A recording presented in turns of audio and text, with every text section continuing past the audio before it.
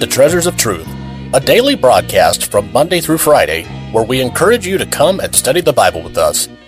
Treasures of Truth is a ministry of Treasure Valley Baptist Church in Meridian, Idaho.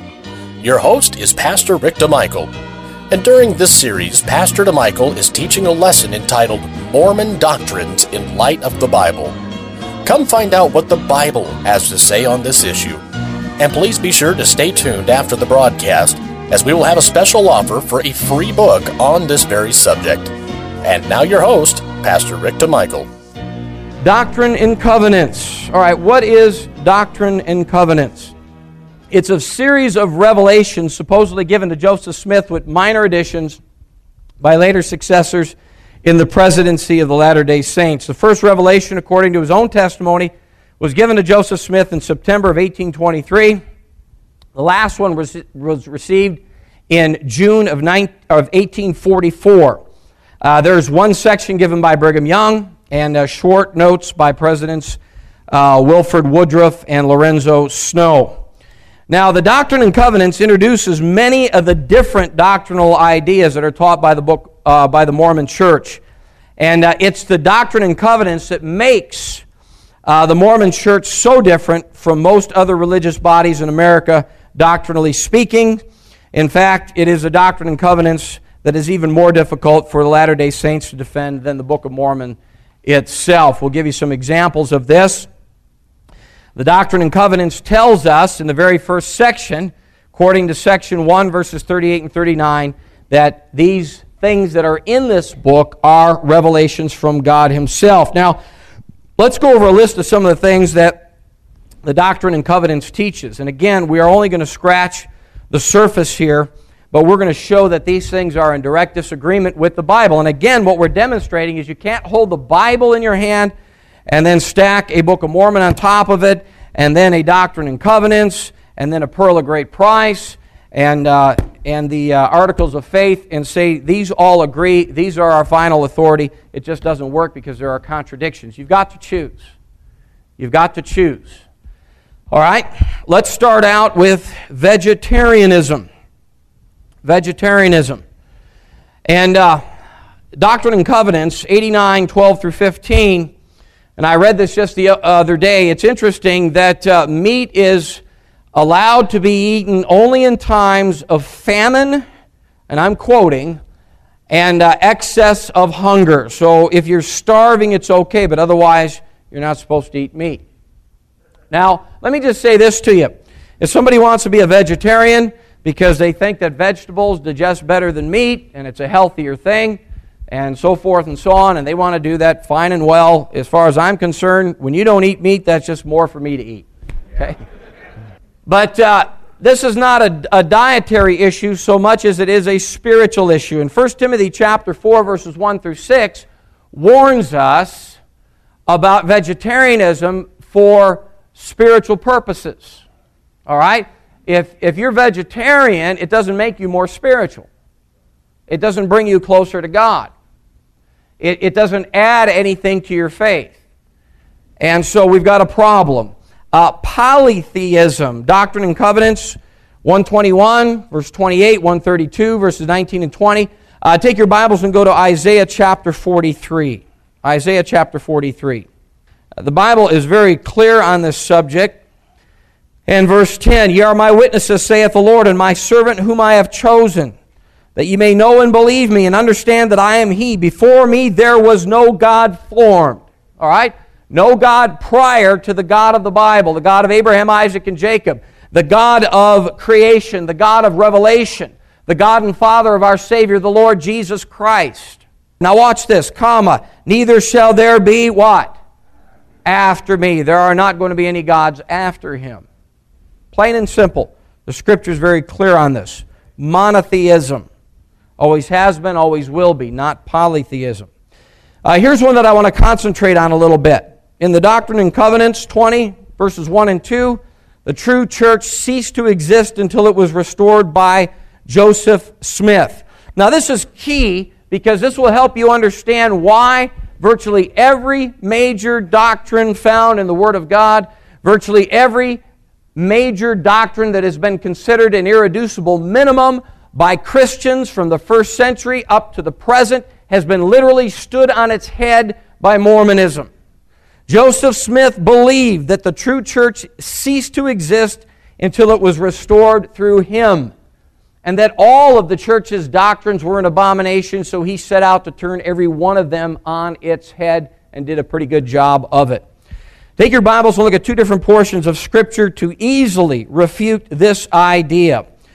Matthew chapter 16, please, and Jude verse 3. In Matthew chapter 16, verse 18, Christ speaking concerning His church, "And I say also unto thee that thou art Peter, and upon this rock I will build my church, and the gates of hell shall not" what? Prevail against it. The gates of hell shall not prevail against the church. Notice in Jude verse 3, "Beloved, when I gave all diligence to write unto you of the common salvation, it was needful for me to write unto you and exhort you that ye should earnestly contend for the faith, which was once delivered unto the saints." Folks, we are to contend for a faith, a body of belief, a system of theology and doctrine concerning God and man and God's relationship to man and man's relationship to God and so forth and so on. We are to contend for a body of faith, the faith once delivered to the saints, not delivered, lost, and redelivered. If Joseph Smith was correct, then that should at least say twice delivered to the saints.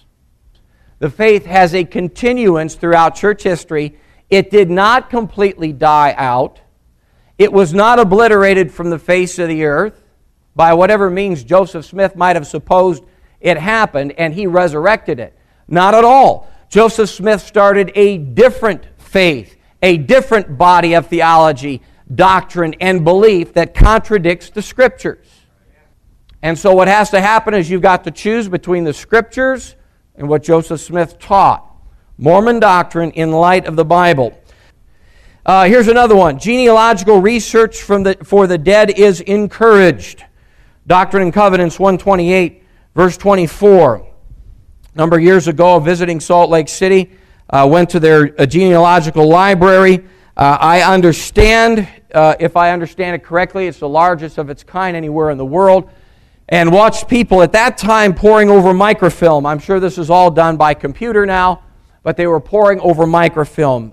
Your heart was saddened, and mine broke that day as I saw people literally trying to work not only for their own salvation, because if you read these portions in the Doctrine and Covenants, and I was reviewing this morning, it implies very strongly that not only is the salvation of the dead in the hands of the living, but the salvation of the living is in the hands of the dead.